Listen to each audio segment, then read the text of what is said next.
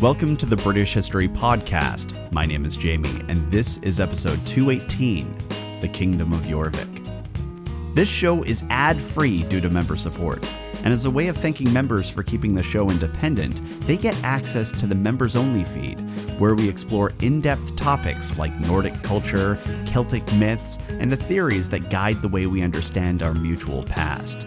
Members also get rough transcripts of the show, timelines, and other supporting materials, which can all be accessed through the British History Podcast website. You can get instant access to all the members' extras by signing up for membership at thebritishhistorypodcast.com for about the price you pay for a latte per month. And thank you very much to Rachel, Alex, and Loki, yes, Loki, for signing up already. And I'm pretty sure we already have a Thor signed up as well. So I've got my fingers crossed for Heimdall next. All right, today we begin in Orkney. The history of Orkney is rather obscure, and that fact is reflected in the show, with it appearing only occasionally in the Scot casts and Celt casts.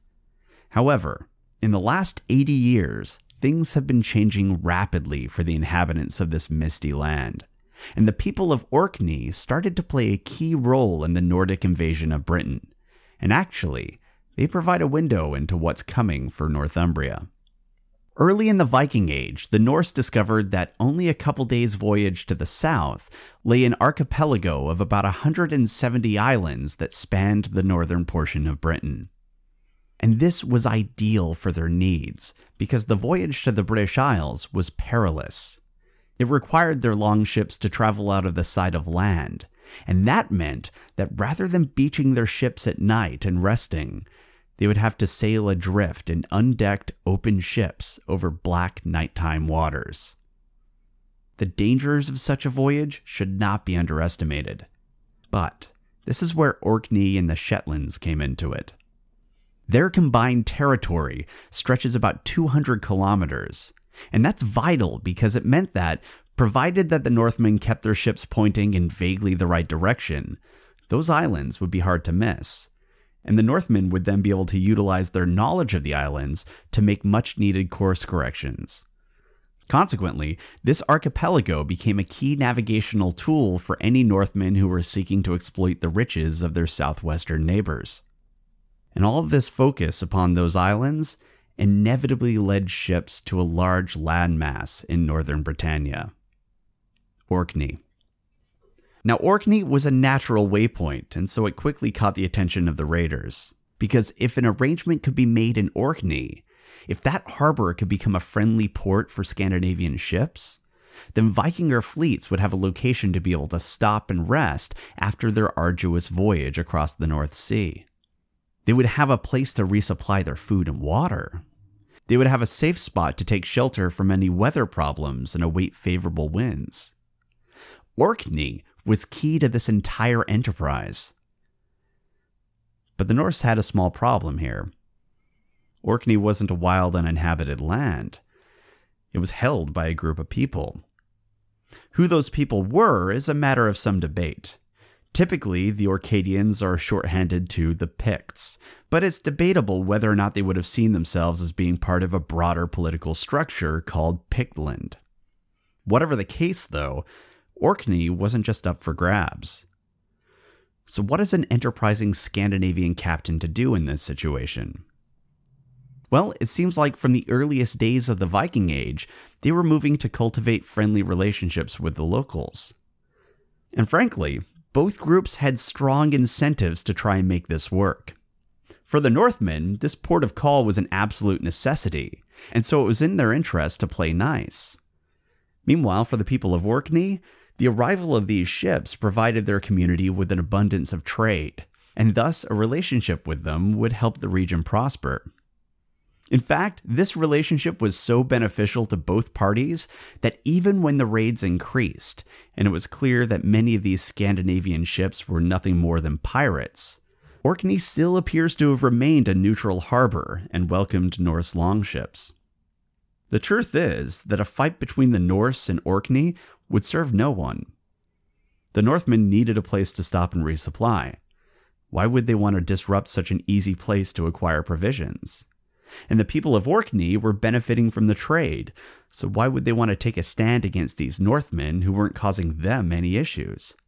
These pirates might be causing trouble for the southern Britons, but that was their problem. As far as Orkney was concerned, business was good. Consequently, we have written records describing Norse slave traders in the 840s who've been operating in Ireland, and by operating, I mean seizing slaves. Now, these same records tell us that the Norse would use Orkney as a port of call on their voyage back to Scandinavia. And upon arriving in Orkney, we're told that these slavers, quote, disembarked, recuperated, traveled here and there over the islands, and waited for a fair wind, end quote. That's remarkable. The record almost suggests that the Northmen were sightseeing while they were waiting for the weather to improve. It's kind of mind-blowing. However, just because the Norse were able to operate, visit, and tour around Orkney doesn't mean that the Orcadians agreed with everything that they did. For example, in that same account, we're told of how Irish Saint Findan had been brought to Orkney as a slave. And while his masters were waiting for fair winds and presumably going and taking a look around the land and being like, oh, well, that's pretty over there. Well, some of the locals, who scholars believe were Pictish Christians, orchestrated Findan's escape. So we had a slave break. And then they ferried him to some Irish-trained monastics who lived in the same area. And there, Findan remained for the next 2 years. And actually, at the end of those 2 years, when he left the Christian community, it wasn't because he was being driven out or on the run from the Norse. It was because he wanted to visit Rome. It looks like he was completely safe there. So not only was Orkney apparently a tourism destination, in addition to a navigational tool and a trading site for the Norse, but it was also occupied by local Christians who, at least in one instance, would help free Irish slaves from their Norse masters. However, we should not assume that all the Orcadians had an issue with slavery, nor should we assume that the people involved in this escape had an issue with all the slaving that was happening and were running some sort of underground railroad. They saved one pious Irish Christian, and then he was hidden in a Christian community that had ties to Ireland. I mean, it's possible that the rescue of St. Findan was part of a general disruption of the slave trade, but it's also possible that it was an isolated event spurred on by his faith or his ethnicity or possibly even a personal connection. But regardless of the motives, this escape is fascinating nonetheless, and given how long Findan was able to remain in Orkney and the circumstances of his departure, well, that suggests that the region wasn't fully colonized and dominated. I mean, he was able to hang out for 2 years. Now, at the same time, we also read of Orkney as, quote, laying next to the land of the Picts, end quote. So they weren't in Pictland, they were next to the Picts. And that suggests that by the 840s, Orkney was independent of the Pictish political structure. But that doesn't mean that the Norse had replaced them. The people who lived in Orkney remained there, and the records suggest that at least some of them were living among the Norse in peace. And these written records are supported by archaeological evidence. Digs have shown that many of the Scandinavian settlements within Orkney were located next to Pictish settlements. And actually, looking at buildings and artifacts, we even see evidence of Norse and Pictish material culture mixing. Meaning that, for a time, we find Pictish and Norse artifacts, as well as Pictish and Norse building techniques, occupying the same location and time. For example, we see this in Poole, on the island of Sanday. Now, the presence of these items needs to be weighed carefully, because there's all kinds of ways that this could have happened. It might be tempting to assume intermarriage or some sort of political accommodation, and that may have been the case. But it also could be the result of trade, enslaving the locals, or any number of other causes. The fact remains, though, that we do have Norse and Pictish settlements next to each other, and we also have some evidence of Norse and Pictish material culture mixing. Yet, while it is clear from archaeology and the written record that Pictish culture was present in Orkney in the mid-9th century, over the course of the next century, the Pictish language, culture, and even place names would be replaced by Nordic ones. Actually, no, not replaced. Outright erased. By the mid-900s, Orcadians, who 100 years earlier would have lived and spoke like the Picts, were now living in Norse-style longhouses and wearing Norse clothing and even eating a Scandinavian diet. So what happened in Orkney? Because this is the most thorough shift in culture that we see anywhere in Britain during the Viking Age. Well, traditionally, historians have explained this as a story of conquest. They assumed that the Vikings put the people of Orkney to the sword, and stories like that of St. Findan were shrugged off as only representative of the early period of settlement, before the violence began. But modern science has thrown a wrench into what we thought was settled history. The archaeological digs showing a mixing of material culture did give us an early hint that we might have been wrong, but the smoking gun was found in DNA. Recent DNA analyses of the people of Orkney have shown that 2/3 of the modern women in Orkney can trace their DNA to the region's indigenous population. Now, the other third can be traced back to Scandinavia, and that is a sizable chunk. But still, the vast majority, a full 2/3 of women, can be linked back to the indigenous population that were supposedly put to the sword. Now, you might be saying, come on, Jamie. These are Vikings, and I've seen movies. They probably kept the women and killed the men. If that was the case, we would anticipate plenty of Scandinavian-linked traits on the Y chromosomes of the modern Orcadians, wouldn't we? Well, it turns out that the majority of male Orcadians also trace their Y chromosomes to the indigenous population. So these locals who all supposedly died actually continued having kids. And their kids had kids, and their kids had kids, and now, over 1,000 years later, you still have the descendants of those local Orcadians who traded with the Scandinavian captains, and they're still living in Orkney. They're still there. Now granted, what DNA evidence doesn't tell us is what happened to the individuals living during this time of migration. I mean, certainly there was a large-scale migration, but DNA doesn't tell us how the Orcadians dealt with it. It doesn't tell us how the Northmen treated the locals.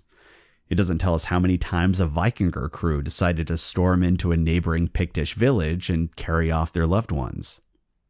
All it tells us is that, much like the Anglo-Saxon migration, we aren't looking at a mass conquest and genocide. Instead, we're looking at something much more nuanced than that. What's really interesting to me, though, is that when we look at burials, well, we're finding evidence of Scandinavian migration, which is expected. But when we look closely at some of the Norse burial types and the isotope markers in their remains, we're discovering that not all of these Norse bodies were actually from Scandinavia. Some were actually born in Orkney and the surrounding area. And this is true even for the early period, meaning that even before the names fully changed and Pictishness was erased, before all of that, we are already seeing the indigenous people being buried in the style of the Northmen. And not just in minor ways, but rather in elaborate detail. And the frequency of these kinds of burials increases over time, which suggests that the Scandinavian culture was taking root over the course of about 100 years, and people were trying really hard to underscore their Norseness, regardless of their genetic heritage. And actually, if you go to Orkney, they're still doing that. They have huge Viking festivals. But it does raise a question.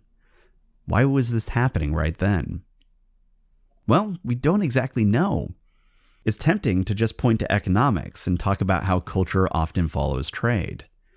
That does seem to have been behind what was happening in the South, what with the Britons picking up the Anglo-Saxon language and culture because the Anglo-Saxons had the dominant position due to their trade influence. However, what was happening in Orkney is far beyond what happened in the Anglo-Saxon kingdoms. In the Anglo-Saxon kingdoms, we still see remnants of the old British names. But in Orkney, Pictish seems to have disappeared entirely. And this has led scholars to wonder if something else was happening here. One possibility is that the Orcadians and the Picts may not have just been two distinct people. They might have also really disliked each other. And if we look at history, there's a few reasons for why this might have been.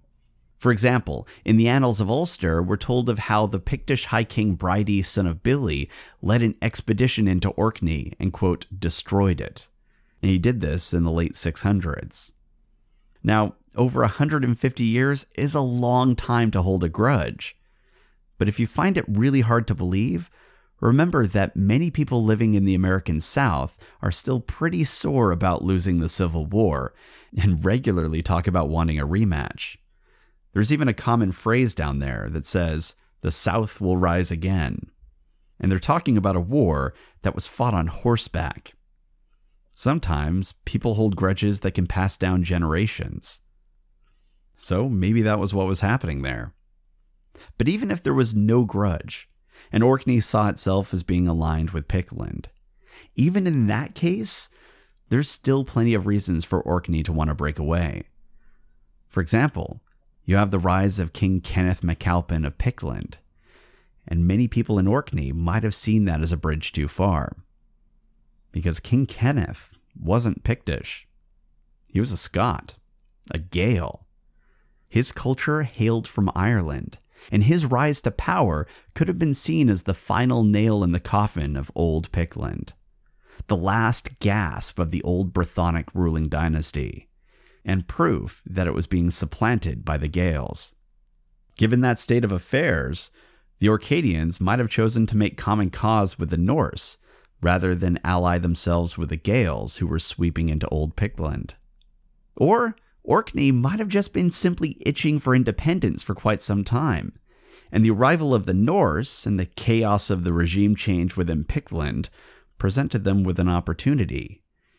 And maybe it didn't occur to them until it was too late that such a change would make them vulnerable to larger and more influential political entities that were coming down from the north. We also have to keep in mind that Orkney and the Shetlands are out there on the raggedy edge. Their geographical location and the harsh nature of the landscape meant that the Orcadians likely didn't have strong political or economic ties to the Pictish hierarchy. The roots of Pictish power were likely dominated by the Pictish South. For Orkney, their close cultural, political, and trading contacts might have just been with Scandinavia, and so they started aligning with that group instead. We saw similar things happening in the Faroe Islands, Shetland, the Hebrides, and elsewhere, with the local populations starting to see themselves as Norse, regardless of their genetic heritage. But whatever was happening, given the archaeological and written record, as well as the DNA evidence, it's clear that the Norse settlers did come in large numbers, but it's also clear that they didn't wipe out the locals. The two groups were living together, at least in one fashion or another. And that brings us back to King Halfdan. He and his army had spent the better part of the year 875 subduing Pictland, Strathclyde, and Bernicia. And now, in late 875 or early 876, they were heading back to Jorvik. Upon arriving at his stronghold, the Anglo-Saxon Chronicle tells us that Halfdan, quote, shared out the lands of the Northumbrians, and they proceeded to plow and to support themselves, end quote. It's such a small comment in the Chronicle, just a single line, but the story that it tells is shocking. Like his brother Ivar the Boneless, Halfdan had made a name for himself by taking large numbers of Vikinger crews, forming them into a great army, and despite the transient nature of such armies, he managed to control this force for years and led them through multiple wars. Now that alone was an impressive feat, and the reward for it had come in the form of innumerable riches through Danegelds and undoubted plundering. But now, after years in the field, Halfdan was once again seeking to evolve Scandinavian behavior in Britain. It began with taking Jorvik through conquest. But now he was going to do something new. He was going to share out those lands. And in doing so, he wasn't just going to solidify his hold on Jorvik, and thereby hopefully head off any potential rebellion like the one that took place about 4 years earlier. Halfdan was going to do something even bigger than that. He was going to turn his Viking raiders into neighbors. We discussed in earlier episodes about how going a Viking was a profession. It was something you did as a job, and many scholars believe that oftentimes it was a short-term job, with the ultimate goal of a Vikinger being the acquisition of wealth that would allow them to buy a plot of land, or whatever else was needed for a more settled life. So what makes Halfdan's actions special wasn't that he was encouraging his followers to settle. They probably wanted to do that anyways. It was the fact that he was encouraging them to settle here. He was carrying out the first major land partition of the Danish-held territories of Britain. We don't have any clear evidence of the scale and intensity of the settlement that followed. However, historian Peter Sawyer and others argue that it probably wasn't a free-for-all. The language of the Chronicle and later accounts by Roger of Wendover indicate a top-down affair, where the land was deliberately handed out as part of an overall scheme that was set in place by Halfdan, and possibly his senior-most officials. Like with many things that Halfdan did, this appears to have been more deliberate, thought out, and organized than we might have initially assumed. It was also far-reaching. This process was so significant that you can still see the effects of Halfdan's partition today. The 3 primary areas dictated by Halfdan still define the ridings of Yorkshire. By making this order, Halfdan was literally changing not just his map, but ours. We also see place names changing rapidly in many regions that were likely impacted by the sharing out of lands. For example, there's suddenly a proliferation of towns ending with B, which is a Danish suffix denoting a farm or individual landholding. Examples of this would be Selby and Whitby. We also see places ending in Thwaite, which indicates a clearing, for example, Slaithwaite. We also see, particularly within larger settlements like Jorvik, the appearance of streets ending with gata, or gate. And that was the Old Norse word for street. That's why Coppergate in York isn't Coppergate Street. It's just Coppergate. Otherwise, it would be Copper Street.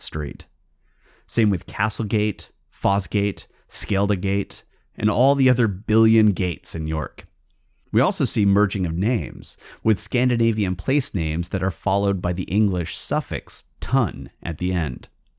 The point is, though, that while we don't have clear documentary evidence of how Halfdan's redistribution of lands were carried out, nor do we know how extensive it was or who was impacted, based upon place names and how they correlate with locations that we know Halfdan and later Danish kings shared out, scholars suspect that this was significant. And at this point, some of you are probably wondering what happened to the local Northumbrians. The Chronicle tells us that the Danes were now plowing to support themselves. But only a year earlier, those plows were being guided by Northumbrian hands. And while names are interesting, they don't really tell us how the settlement happened, how quickly it occurred, whether it was violent, whether it was part of an orderly settlement, or whether there was a flood of Danish settlers. Names tell us pretty much nothing when it comes to that. But this is where Orkney is instructive. In Orkney, we don't just see a proliferation of new Scandinavian names and material culture. We see what essentially amounts to a complete cultural replacement, an erasure of previous Orcadian culture.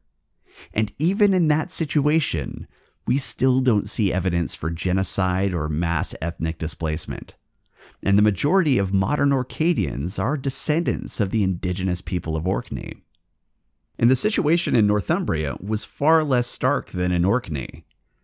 In Northumbria, the spread of Scandinavian culture was mixed. We do see Scandinavian names and material culture appear, but Anglo-Saxon names and artifacts still remained as well. And it won't surprise you to learn that, much like in Orkney, DNA analyses suggest that the local population stuck around and they weren't wiped out. Furthermore, as we've discussed in earlier episodes, the conversion of the Danes to Christianity in this region occurred remarkably quickly. And a hint to why that might have happened can be found in this transition that was occurring within the Great Army, where we had warriors becoming neighbors. The thing is that by having land and responsibilities, by being settled in a static location rather than being nomadic, these warriors were being obligated to live according to the political code of that region. They were being placed under legal constraints. They couldn't escape consequences by sailing away anymore, but instead, they would have to interact with the same groups of people day in and day out. So people who used to be nothing more than targets for looting were now people that they would have to rely on for blacksmithing, farm work, and all manner of other necessities of life. The Scandinavians suddenly had skin in the game, and that was definitely in Halfdan's interest. The last thing that Halfdan would have wanted was a sudden flood of spurned crews who were patrolling and raiding along the coasts of his kingdom. It was far more preferable to have his highly trained and experienced raiders settled all throughout Jorvik. That way, they'd have no incentive to want to cause trouble and actually would be motivated to keep the kingdom safe. But as a fascinating side effect, it does appear that conversions to Christianity followed soon after the settlement, and that probably came as a result of the increased contact with the locals. But all of this leaves us with the question of what happened to the Northumbrians when Halfdan marched in and just started handing out plots to his followers. Well, a major illuminating factor is that we're told that Halfdan and his great army shredded the fabric of political life in the Heptarchy. In fact, after they were done here, there wasn't a Heptarchy, and this political destruction is the most pronounced in the Danish-dominated regions of Northumbria and East Anglia. Once Halfdan was done with Jorvik, the ruling order had been so thoroughly destroyed that it would never be reformed. Centuries of rule by 5 major families had fully been brought to an end. And reading between the lines, what we can surmise is that the political sphere of Northumbria was absolutely wrecked, and the old dynasties were stripped of land and power, and quite likely killed. But at the same time, we're also told that, quote, important elements, end quote, in local government and hidage matters, hidage, by the way, is the system of land use and division, well, we're told that they remained. And that implies that despite losing their ruling class, the top-down agrarian structure of the economy still remained. The peasants probably stayed where they were, as they wouldn't have had any other options due to the economic structure of the Middle Ages Anglo-Saxon kingdoms and the tremendous downward social pressure that everyone was under. So basically, the Northumbrian peasants probably still worked lands that they didn't own, and had to pay rent for the right to do so to people who would never deign to till the soil themselves. Really, for many of the Northumbrians, the only change would have been that the people collecting rent were now taller and more easily sunburned. So lands were handed out, and it appears that they followed a scheme similar to how the Anglo-Saxons had arranged their lands. And here's a hypothetical example of what a Middle Ages multi-villa state might have looked like. You'd have a central estate with a bound hamlet attached, and that would be ruled over by a powerful local landlord. And that estate would be connected to and gather rent from probably about 5 nearby villages, each with their own dependent settlements that were ruled over by lesser landlords who gather rent from those who served them, usually the peasants who were working the land. In addition, there might be a few free landowners within those smaller villages who would control their own plots of land and pay rent to the ruler of the village.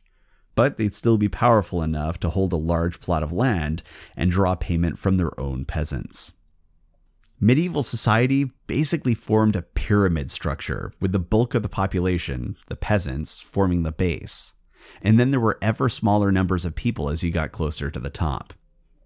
And circumstantial evidence in sources like the History of St. Cuthbert suggests that this same scheme remained under Danish control, and that as Halfdan shared out the lands, he exploited the pre-existing structure, handing out large multi-villa estates to his closest companions, And then the smaller vills and plots would then cascade down to the less influential and less powerful members of the Great Army. But as we've talked about earlier, it's thought that Halfdan's Great Army wasn't particularly big, especially when you compare it with the scale of lands that he had just acquired and was sharing out. And scholars have looked at this and determined that despite the fact the chronicle states that the Danes were plowing, it's highly unlikely that any of the settling invaders were actually doing farm work. Instead, they were probably placed in positions of power over lands of their own. Other people could work in the field, namely Northumbrian people. And we do see the Danes doing this elsewhere. For example, in a later account by Athelweird, when talking about how East Anglia was partitioned, he mentioned that the East Anglians were brought under the yoke of their new lordship. Basically, that the peasants now had to farm for their new Danish masters. And scholars believe that the same thing was probably happening in Northumbria. But something else appears to have been happening in Northumbria that's absolutely fascinating to me. Given how small the army was, and how much land had just been acquired, scholars also suspect that some of the lands that were being handed out were soon privatized and sold. I mean, powerful Scandinavian warriors could only take and hold so much land. And much like how the Anglo-Saxon lords would sell lands when they needed to, it seems that the Scandinavians were doing the same thing. They took up a big chunk of land, held what they needed to, and turned a profit on the rest. And this process is thought to be the origin of English copeland, which means bought land in Old Norse. So, the Danish occupation of Jorvik was now in full swing. But, for the general public, a lot of the old Anglo-Saxon ways still survived. The lives of the peasants probably remained largely unchanged, and the Scandinavian pirates apparently converted quickly and adapted to Anglo-Saxon pastoral life. Meanwhile, wealthy and enterprising people from Scandinavia were likely beginning a second and larger wave of migration, which was spurred on by the chance to buy up surplus lands from these retired warriors. And this second wave likely accounts for the increased presence of Scandinavian women and children in the archaeological and written record following this event. After Halfdan's partition, the Scandinavian view of Britain seems to have been transitioning from a battlefield to more like just a Danish possession.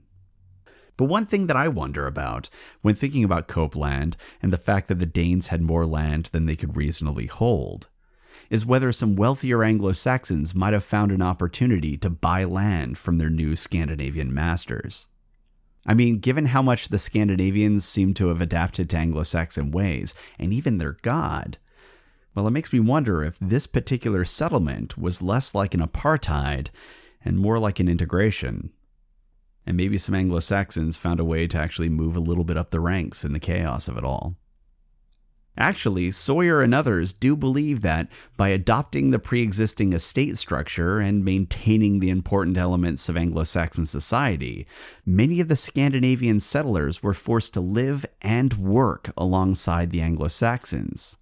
And that would have accelerated the cultural drift and essentially forced integration. And this effect seems to have been particularly true of the established multi-villa states, which I gave an example of earlier.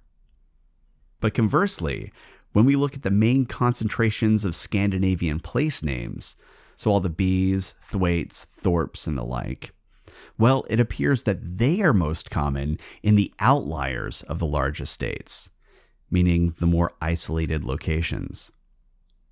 And some scholars argue that this might have been due to those lands being acquired by independent Scandinavian settlers who weren't yet incorporated into the larger multi-villa estates until later. And don't forget that the Scandinavians weren't a monolithic organization. So even though Halfdan was setting up this scheme, it doesn't mean that everyone truly owed him fealty, or at least believed that they owed him fealty. And other Scandinavian settlers might have been either buying up or seizing lands of their own during the chaos of this era. In fact, the Domesday Book later mentions that there were large numbers of sokemen in Lincolnshire. Sokemen are free, unbound peasants. Now granted, free peasants weren't a Scandinavian invention. However, as Hadley argues, the presence of earlier isolated independent settlements might account for why there were so many Sokemen in Lincolnshire, and that this phenomenon might have been prompted and encouraged by the Scandinavian conquest. Basically, the larger estates, the more people were forced to live next to each other, the more integration there seems to have been, while the more isolated pockets tended to remain culturally distinct for a longer period of time. And the presence of those isolated pockets might account for the later appearance of free, unbound peasants. But the takeaway from all of this is that first, Scandinavian settlement accelerated following this event. Second, integration occurred rapidly, possibly due to the fact that the structure and logistics of settlement required interaction between most of the settlers and the locals, with only outlying pockets appearing to break from that behavior. And finally, much like in Orkney, the popular myth of a violent takeover appears to have been overblown. Things might have been brutal for the upper classes of Northumbria, but as for widespread suffering throughout Northumbria, it appears that, on the whole, this was more of a matter of losing one boss and getting a new one. However, according to Roger of Wendover, there was at least one casualty of this land division. Roger tells us that, upon seeing how the lands of Jorvik were distributed to the Great Army, King Rixiga of Bernicia, the rebel king of the north, died of a broken heart. And then King Egbert II succeeded to the throne. But even in Bernicia, we see how the reality of the Viking era is far more nuanced than we previously thought, and how far it is from the popular tales that are told in fiction. Because despite being subdued by Halfdan, Bernicia appears to have continued to operate outside the direct control of Jorvik. In fact, Ealdorman Eadwulf was ruling over Banborough during this period, and he would continue to do so for another 37 years. And that's notable because he was a friend of Alfred the Great's. So while Jorvik was being shared out, Bernicia appears to have had some degree of autonomy, and they appear to have at least been nominally friendly with Wessex. And that might have been allowed because Halfdan seems to have had bigger fish to fry than just Northumbria. Virtually all levels of land ownership in the Kingdom of Jorvik, the base of his operations, were now firmly in the hands of his loyal supporters. And he had subdued virtually all of Britain, with the exception of Wales and Wessex. His reign on the island was now secure, and that meant that he was free to pursue his ultimate goal. So with his men installed in Jorvik, Halfdan set off to retake the last piece of territory that had been lost when his brother, Ivar the Boneless, had died.